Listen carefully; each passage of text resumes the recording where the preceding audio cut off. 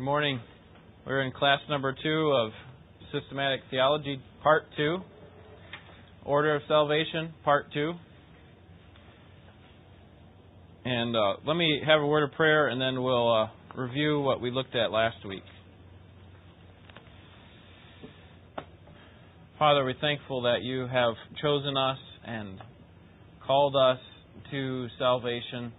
You have imparted to us spiritual life when we were spiritually dead, and that you called us to faith and repentance, and it could not have happened without your grace. It was all a gift, so that we cannot boast.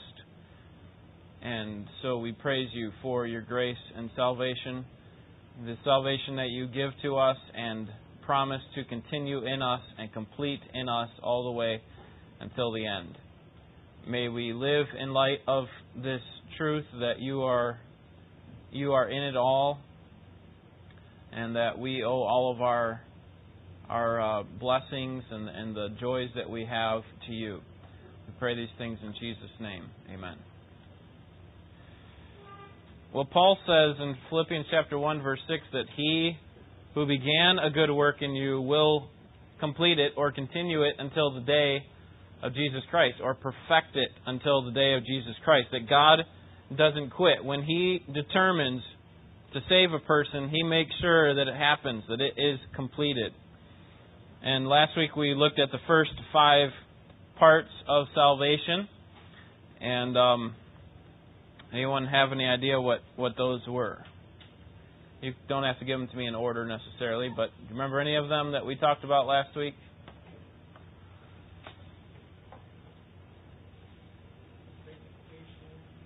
Sanctification, no, that's for this week. Okay, justification, that was, I think, number 4.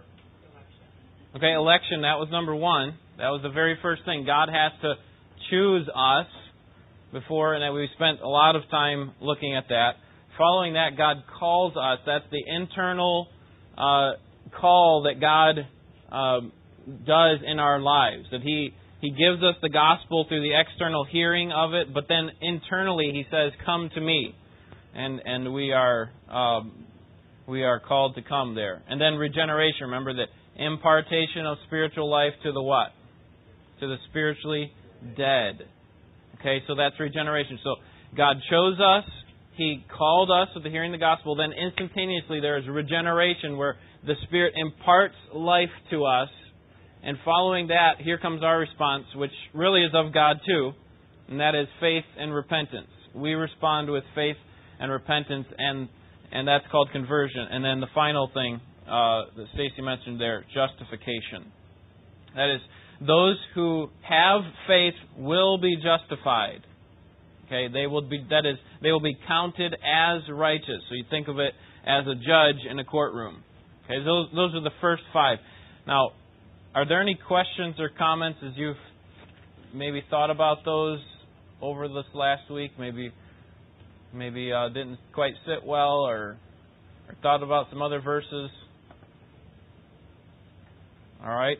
Well, let's move on. If you think of some, then just we'll try to address them as they come. Okay. This week we'll look at the second half, or the last half of the order of salvation: adoption, sanctification, perseverance, death, and glorification. So let's begin with this first one, which is, here you go. There's a review for you. All right. Adoption, sanctification, perseverance, death, and glorification. Let's begin with adoption. We want to think about this idea, and this probably is not a foreign concept to you. It's where a believer who was once a stranger to God enters into God's family and becomes a child of God. Okay, so a believer enters into the family of God and enjoys all the privileges that are there as being called a child. It comes after we express faith in God. Okay, let me show you this in John chapter 1. John chapter 1. Verse 12. The believer, once a stranger to God, an enemy of God, really, now enters into God's family and becomes a child and enjoys all the blessings that there are being a child of God. John 1:12, would someone read that for us?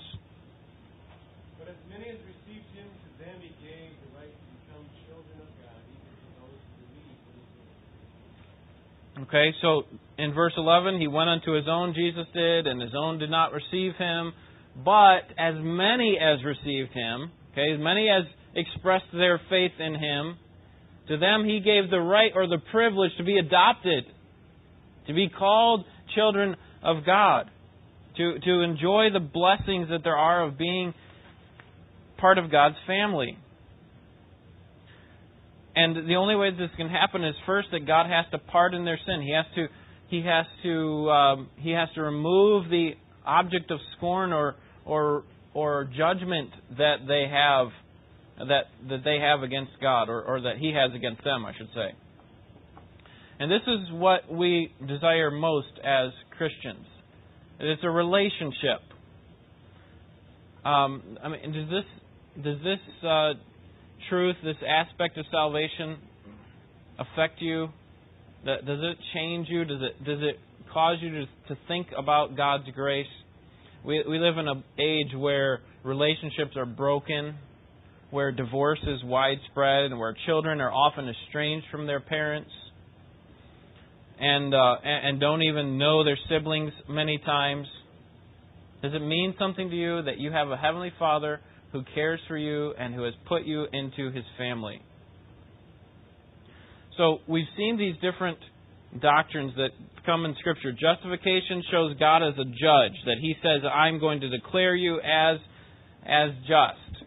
Sanctification we're going to look at here in a second. It declares God as our master, that He is changing us, that we must obey Him, that we have now this new master. Here, adoption shows God as our Father, and He has adopted us into His family, that we can now have an intimate relationship like you had with your parents growing up, or that you have with your children right now.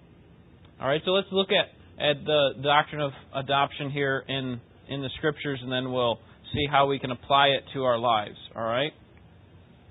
Turn to Ephesians chapter 1. Ephesians chapter 1. Same verse we looked at, same two verses we looked at last week. Ephesians 1.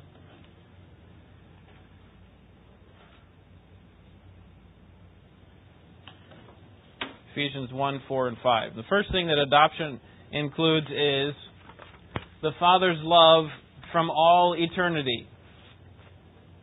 The Father's love from all eternity.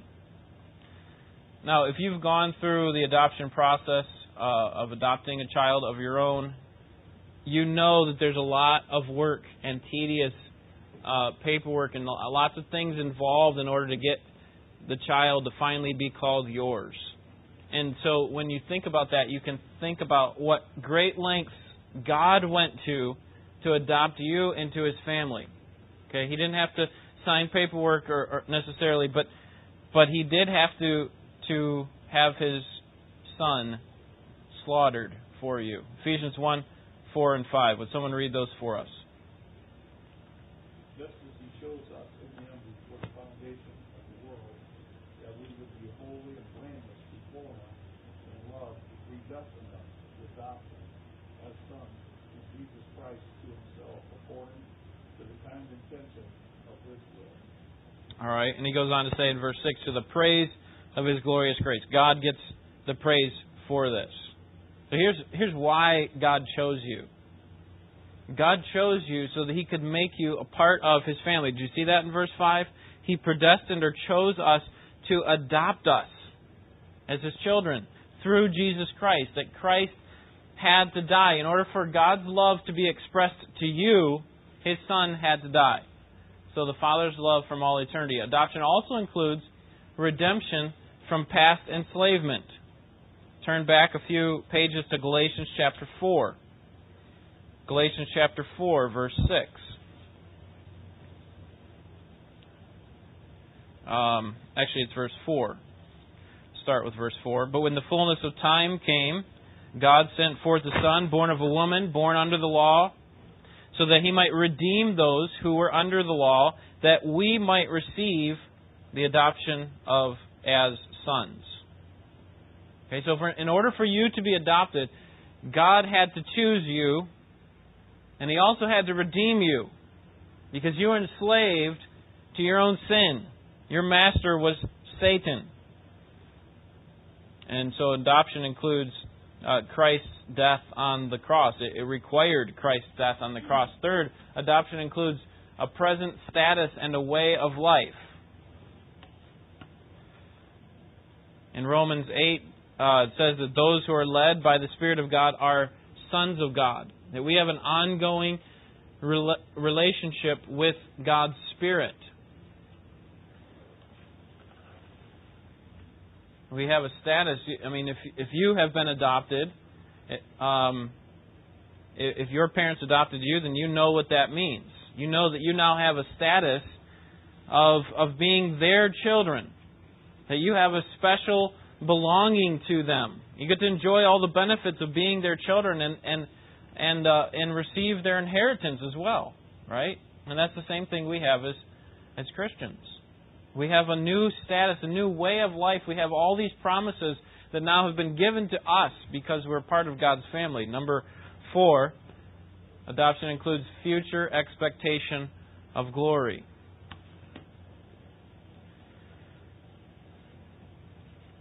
As a child of God, we have received the spirit of adoption, and we're waiting this final adoption. There's this final consummation that where our fallen mortal body will be redeemed from its corruption and brought to a state of glory. We'll talk about this. This will be the 5th one that we look at today, glorifications.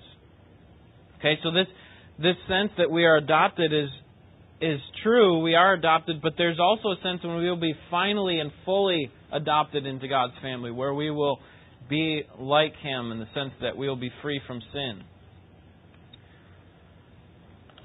All right, so we have the Father's love, redeeming from past enslavement, a status, and a future expectation of glory. So now let's think about application. What does this mean for us? How should this doctrine affect us?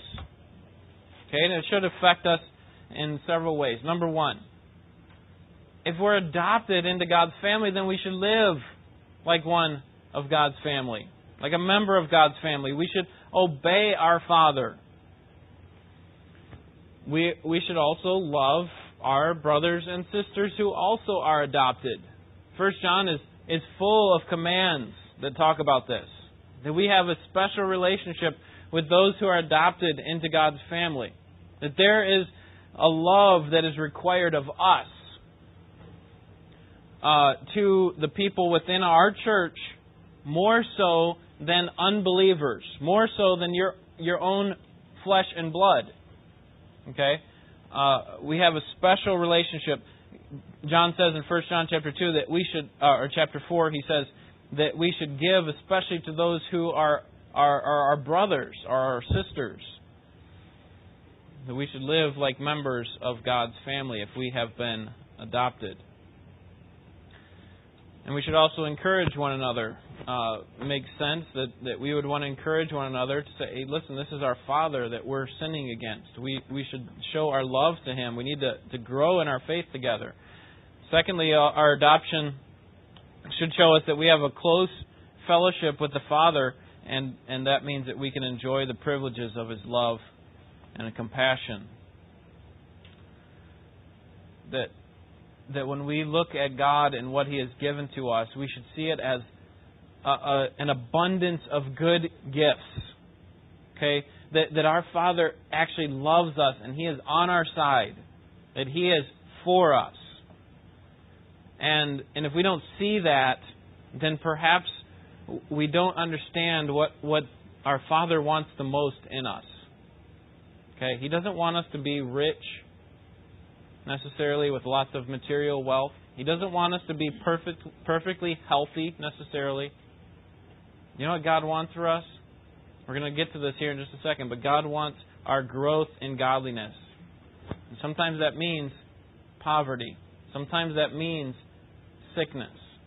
Sometimes that means great trials. But our Father is a good Father, and He gives us good gifts. and He lavishes those gifts upon us, and we should see those. And then it also means that we have a close fellowship with the Father. I said that already.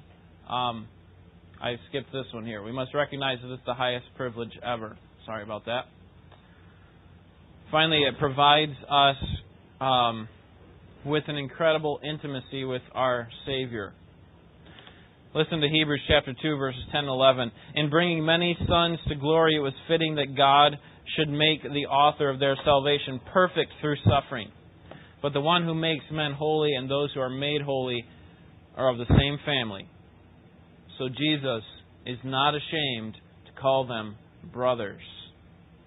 Okay, He's not ashamed to call you His brother. He's not ashamed to call you His sister. He's not ashamed to call you His sister. Why? Because He has suffered like you. He has suffered for you.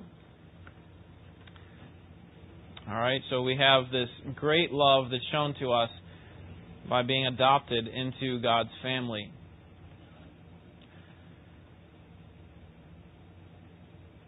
All right, any thoughts on that? Any questions on adoption? All right, well, if we're adopted into God's family, we should be like our Father. We should take on some of the characteristics of our Father, right? And that's what we're going to look at next. Sanctification. Sanctification. This is the pursuit of holiness through the elimination of sin and growth in godliness. The most simplest form, if you want to just write these last three words, that would be sanctification. Growth in godliness. It includes the elimination of sin, but this is sanctification. That you should recognize that when you come to Christ, when any person comes to faith in Christ, they don't automatically become perfectly sanctified, right? Now, there should be some sins that are shed immediately because we are believing and repenting, but we haven't reached a state of perfection. I haven't reached a state of perfection. You haven't either. And so since we're not completely conformed to the image of Christ, that's going to happen, certainly. Since we're not there, then we have to go through this process. From the time that we were once dead, estranged from God, hating God, enemies of God before salvation, then we get saved. And between that time and the time when we will be conformed to the image of Christ, there's a change that's going on. What Paul calls in 2 Corinthians chapter 3, verse 18, he uses the Greek word metamorphosis, basically. It's the word we get metamorphosis from. Okay, the idea of a transformation that's happening right now. It's not always pretty. When you look at the cocoon, it's not necessarily a pretty picture, but one day we will be fully transformed. We may not understand all what's going on. Hey, all these gooey materials in there, and the crustiness sometimes, and the frustration, and the long period of wait. But ultimately, that will produce something beautiful at the end, and that is us being conformed into the image of Christ. That is sanctification, and that's something that goes on and on and on. That goes on throughout our life. We will never reach a state of perfection where we say, you know what? Finally, God, I'm going to give you my all, and now I'm going to put all that sin away. Well, we can say that, but that's not ultimately going to happen until we are glorified. Sanctification. So let me give you 4 statements. You have them on your handout that we can say biblically about sanctification. Dr. McCune here defines it as being separated from sin and set apart to God. Okay, growth in godliness. Number 1, sanctification begins at regeneration. Okay, what was regeneration again? The impartation of spiritual what? Spiritual life to the spiritually dead. This is where the Spirit imparted life into us. We needed this. This was a unilateral work, a one-sided work of the Spirit. We were not involved in regeneration. Once that begins, now there's this process of sanctification. Obviously, faith and repentance quickly follow, because that's the response. But then sanctification begins as well. And actually, what you could that legal action called justification, Another phrase for that is initial sanctification. There are actually 3 steps to sanctification. Okay, we're not going to put these on here or get into this too much in depth, but there's initial sanctification. That's when we're first justified, counted as righteous. Then there's ongoing sanctification, or what's known as progressive. Remember, that's that metamorphosis process. And then there is what's known as final sanctification. Final sanctification is when we're finally transformed into the image of Christ. That's number 10 on our list, or number 5 today. That is glorification. Okay, so there's a sense in which we are sanctified, right? That we are set apart from the world when we're saved, right? We're set apart from sin to God. There's a sense in which that's true, but there's also a sense in which we are being sanctified, right? That right now we are growing. We should be growing in godliness and in our understanding of God and His truth. And there's also a sense in which we will be sanctified. That's glorification over here. That we will finally be set apart completely from sin and to God. Does that make sense? 3 aspects of sanctification. So, it begins at regeneration. Initial sanctification. 1 John chapter 3, verse 9. No one who is born of God will continue in sin, because God's seed remains in him. He cannot go on sinning because he has been born of God. Okay, now I just said a little while ago that we don't reach a state of perfection when we're sanctified, when we're initially sanctified. But this verse says, no one who is born of God will go on sinning. What is John talking about? Well, if you look at the rest of 1 John there, you'll see that what he's talking about is practicing sin. Okay, the idea there is that if we continue practicing sin, then we're not born of God. We never have been saved, because true believers don't go on practicing sin. I'll talk about what that means here in just a second. All right? Begins at regeneration. It's a 2-part process. Secondly, it's a 2-part process. Colossians 1 talks about putting on, or putting off and putting on. It's kind of like changing the oil in your car. Okay, you get rid of the old oil. That's a good thing. But if you just get rid of the old oil, how good would that be for your car? Probably not too good. Okay, we need to do both. We need to get rid of the old oil and put in new oil. Now, I got to be careful about telling stories about my brothers, because these things are recorded and they tend to come back to me. But I won't tell you. I have 5 brothers, and I won't tell you which one it is. He decided at one point that he would try to drive his car as long as he could without changing the oil. He thought, you know what? What good does the oil really do? Or what good does clean oil really do? Maybe this is just one of the ploys from the car companies to get more money, or from the mechanic, just get more money or whatever. I'm going to go as long as I can. You have any idea what would happen to a car that doesn't have its oil changed? Okay, so he went 3,000 miles. He went 6,000 miles. He went 24,000 miles. He went over a year without changing his oil. And what do you think happened to his car? Surprisingly, the engine seized up. And maybe that was it. I think sometimes we tried to do that with our Christian lives.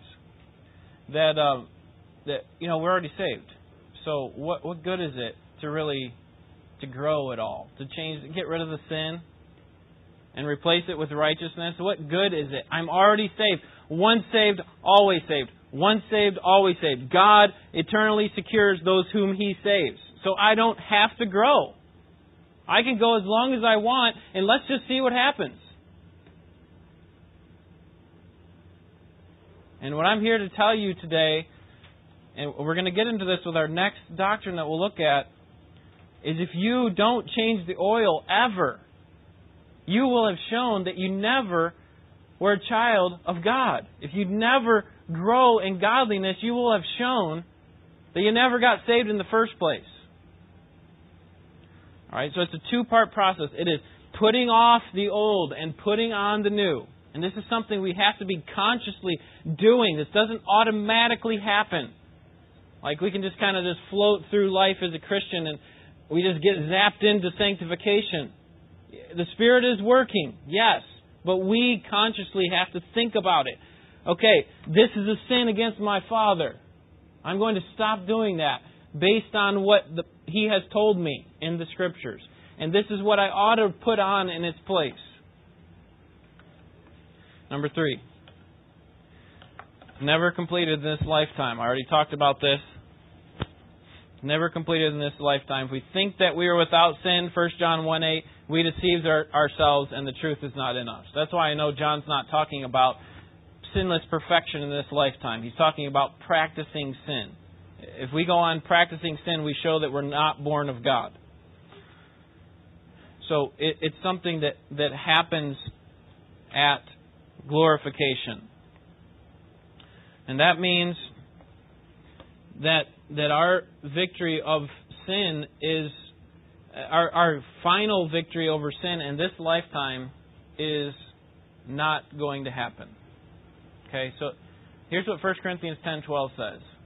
If you think you've gotten to a place, Dr. Combs mentioned this on Wednesday night, if you think you've gotten to a place where you have licked it, I've got that sin under control, it's never going to bother me again. If you think you're standing firm, take heed that you don't fall. Okay. The problem with sin, the difficulty with sin is not just that we are getting bombarded from the outside, but we have sin inside of us. We are plagued with sin, even as Christians. This is what John Murray says, and this is kind of small, so I'll try to read it for you here. There must be a constant and increasing appreciation that though sin still remains, it does not have the mastery. There's a total difference between, think about this for a second, surviving sin and reigning sin. Think about that difference for a second. Surviving sin, there's a few that remain and they keep bothering you. And then there's another difference between reigning sin, that I must obey it, that it is my master, I follow it. It's one thing for sin to live in us, and it does, I would say. It is another for us to live in sin. It's one thing for the enemy to occupy the capital. It's another for his defeated hosts to harass the garrisons of the kingdom. You see what kind of analogy he's drawing there? It's one thing for sin to occupy the capital, or for Satan to occupy the capital of our lives, to own us, to be our stronghold. It's another thing for his armies to attack our garrisons. Okay, our armies. Then he goes on to say it's of paramount concern for the Christian that he should know that sin does not have the dominion over him. Paul recognized that this does not happen in this lifetime. That is, final sanctification doesn't happen in this lifetime. Sinless perfection. He said in Philippians 3:12, not that I have already been made perfect, but I press on to take hold. This is at the end of his life. He's in prison. He's about to die. And he says, not that I have been made perfect. I haven't been. But I'm still pressing on to take hold of Jesus Christ, who already took hold of me. That's what we do as Christians. We continue on in the faith. And then number 4, God is the one who causes it. Recognize that it is God who is at work in you. Would you turn to Philippians chapter 2, a couple pages towards the back of your Bible again. Philippians chapter 2. And I refer to these verses often, especially in this class, when we talk about salvation. In fact, I think I brought them up last week. Philippians chapter 2. But what I want you to see here, we are responsible to sanctify ourselves, but recognize that God is the one who's sanctifying us. Okay, there's this balance that happens there. There's this tension in a way that God is working in us and we're working to do it as well. Look at verse 12, Philippians chapter 2. So then, my beloved, just as you have always obeyed, not as in my presence only, but now much more in my absence, work out your salvation, or we could say, be sanctified with fear and trembling. Sanctify yourself. This is what Paul's saying. Okay, sounds like it's all me, and if I let go, I'm really going to lose it here. But notice verse 13. For when we're working to sanctify ourselves, verse 13, it's God that's working in us, both to will and to do of His good pleasure. Even when we are sanctified, when we grow, when we actively think about what we're doing spiritually, we can't even take the credit for it there, because God is the one who's doing the work in us. So what we see is that from beginning to end, from initial sanctification, progressive sanctification, final sanctification, glorification, that God is the one who's doing it. God's at work in us. Any questions on our growth in godliness? All right. Check to see how many miles you have left before you need to change your oil when you head home today. All right. Next is perseverance. If God is sanctifying us, if He's changing us, those whom He elected and regenerated and justified and adopted, then here's the question that we have to ask. Can a believer fall from a justified state? If God has counted them as righteous, can they fall? Turn to John chapter 6 with me. Can a believer fall? That's the question we want to ask. We've already asked it, so that's the question we want to answer. John chapter 6, verses 38 through 40.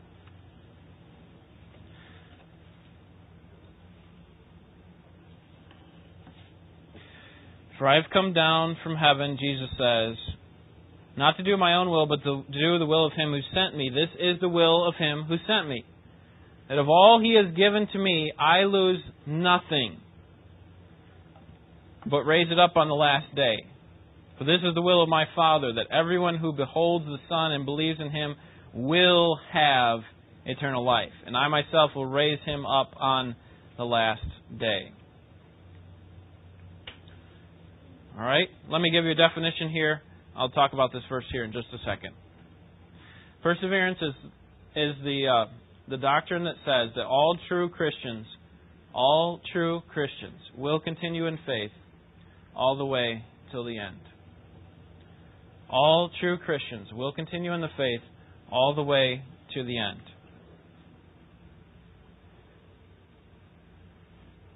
All right?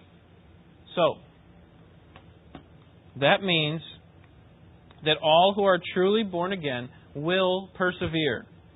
This is what Jesus says. Of all the ones, God, all the ones you have given to me, I will lose a few. Is that what it says there? What does it say? I lose nothing, verse 39.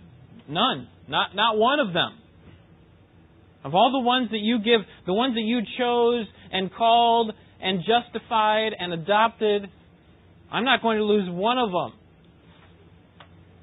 They're all going to continue on to the end.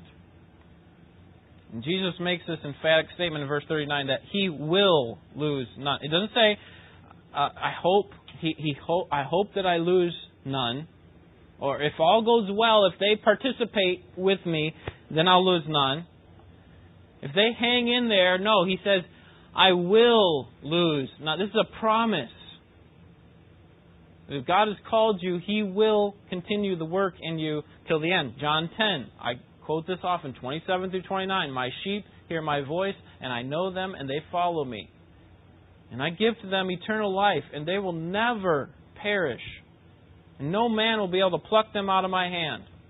As my Father which gave them to me, He's greater than all, and no one is able to pluck them out of my Father's hand. 2 times He says that. They can't take them away. If they wanted to get out, they couldn't get out. And the truth is, they don't want to. When God chooses to save someone, when He calls a person, when He justifies them, they will be saved finally and fully. Secondly, this means that only those who persevere to the end have truly been born again. Look 2 chapters back, chapter 8, verse 31. Only those who persevere to the end have truly been saved.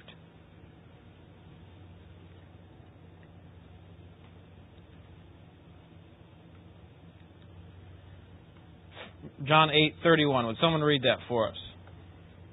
So Jesus was saying to those Jews who had believed Him, if you continue in my word, then you are truly disciples of mine. Okay. Continue in my word. That's the idea of persevering all the way till the end. If you do that, then that means that you truly are my disciples. Now, He didn't say because you persevere, you truly are. That is, you brought about your own salvation. No. That's a response of what God had already done. But here's how we can see it from our perspective. If a person continued in the faith all the way till the end, then they will have shown themselves to truly be children of God. Now, maybe you knew a person who was clearly a Christian and they fell away. They clearly made a profession of faith and they lived a life of God. Turn to Mark chapter 4. And you say, but I know they were a Christian, but they fell away. So that how can this be true? How can only those who persevere be born again? Mark chapter 4 is the parable of the soils. And I think this is the best way to think about this. Okay, and that leads us to our next point. That is, those who finally fall away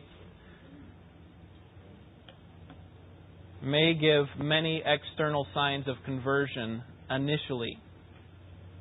Those who finally fall away may give external... It may look like they sprout up. Look at chapter 4 of Mark.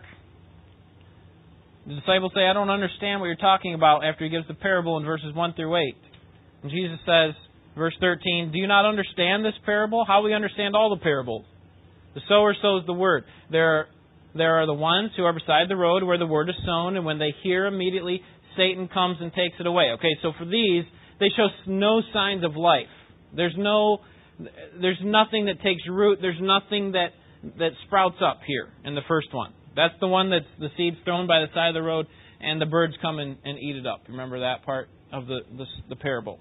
Jesus says that's where Satan doesn't even allow the word to take to get inside them at all. Verse 15. Verse 16. In a similar way, these are the ones on whom seed was sown on the rocky places. When they hear the word, immediately receive it with joy. Okay, that's this right here. External signs of conversion. I come to you, Jesus. I come to you. I want to trust in you. That's an external sign of a conversion. But here's the thing. Notice what Jesus says in verse 17. But they have no firm root in themselves. They're only temporary. That when affliction or persecution arises because of the word, immediately they fall away. They show themselves, when they fall away, they show themselves that they truly were never saved. That's what Jesus is saying here. Verse 18, and other ones are the ones whom seed was sown among the thorns, and these are the ones who heard the word, okay, and they shown signs of life, but the cares of this world, the deceitfulness of riches, they got in the way, and they choked out the word, verse 19, and it becomes unfruitful. Those who fall away, finally, may initially give signs of life. Jesus says in Matthew chapter 7, when people come to Him and say, Lord, Lord, did I not do all these things in your name? What will Jesus say to them? I never knew you. Right? He didn't say, I did know you at one time, but you turned from me. He didn't say, depart from me, I no longer knew you. I no longer know you. He didn't say that. You had signs of life, but I never knew you. There is no such thing as losing salvation. A person cannot lose their salvation. John 6, John 10. If they show signs of life and they finally fall away, they show that they never really took any root. Okay? The real test is are they bearing fruit? And that's what happens with this last one, verse 20. And those are the ones on whom seed was sown in the good soil, and they hear the word and accept it and bear fruit 30, 60, and 100-fold. So, if you see someone, or have seen someone who professed to be a Christian and they fell away, it wasn't that they lost their salvation. 1 John 2 says they went out from us. He's not talking about, leaving the church. He's talking about leaving the faith.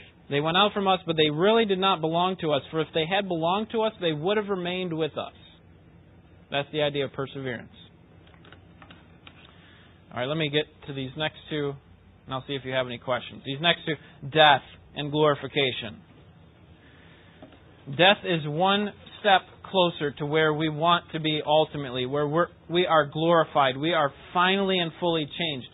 Death is that completion of sanctification and the experience of believers. It still awaits our bodies being joined to our souls. But death is what takes place at the end of the life of the believer. And it's not a consequence. It's not a punishment, I should say. It's not a punishment on us. Remember, Christ has already taken all of our punishment upon Himself at the cross. It's already been paid for. There's no more condemnation. You're not being condemned when you die. Paul says, "For to me to live is Christ, and to die is judgment." No, he says to die is gain. It's actually a good thing. So if I'm left here to work and do God's work here on the earth now, that's great. But you know what's even better? For me to die. The death for believers is not as scary as it is for unbelievers. Because Christ has already destroyed death with His death. And so death no longer has a sting, 1 Corinthians 15. And when we die, we are with the Lord. So will we ever be with the Lord. To be absent from the body is to be what? Present with the Lord. So that's a good thing. Precious in the sight of God is the death of His holy ones, His saints. Right? Alright, so now what happens is our bodies, when we die, our bodies are left here on the earth. So we're not actually fully, completely restored to the place where God wants us to be. Our bodies are still left here on the earth, while our souls are now with Christ. And so there has to be something else that takes place. One final thing. When does this take place for the New Testament believer? That is, for the church age believer. When does this process of glorification, when our bodies are joined together with our souls? Any idea? At the rapture, when Christ resurrects our bodies from the grave, what a sight that will be. And He joins our bodies back to our souls so that and so there's a sense in which our glorified bodies have a resemblance of our current bodies. That you're going to recognize me, I'm going to be able to recognize you in heaven. Because you will bear some resemblance. You remember when Jesus was the reason I say that is because when Jesus had His resurrected body, the people recognized Him, right?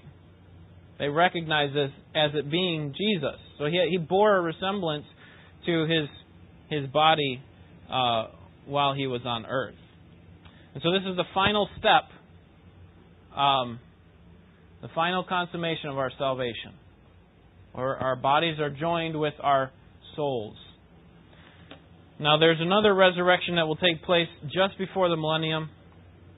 And I think that's what Daniel 12 is talking about. Many of those who sleep in the dust of the ground will awake, these to everlasting life, but the others to disgrace and everlasting covenant. Okay, so every single believer of all time will eventually be glorified. We will get the first fruits of that. Okay, obviously Christ was the first fruit. He was resurrected first, but we are guaranteed to have our bodies resurrected as well. This is a verse that many nurseries hang, at least the first part of it, many nurseries hang in there on their wall there. I tell you a mystery, we will not all sleep, but we will all be changed. Okay, but in a moment, in the twinkling of an eye, at the last trumpet, for the trumpet will sound and the dead will be raised imperishable, and we will all be changed. We'll be changed. Our bodies will no longer bear the sins that we deal with now, that we struggle with. So if Christ has started a work in you, you can be sure that He will complete it all the way till the end. Our responsibility is to continually be sanctified. Make sure we're changing the oil, removing the old and putting in the new.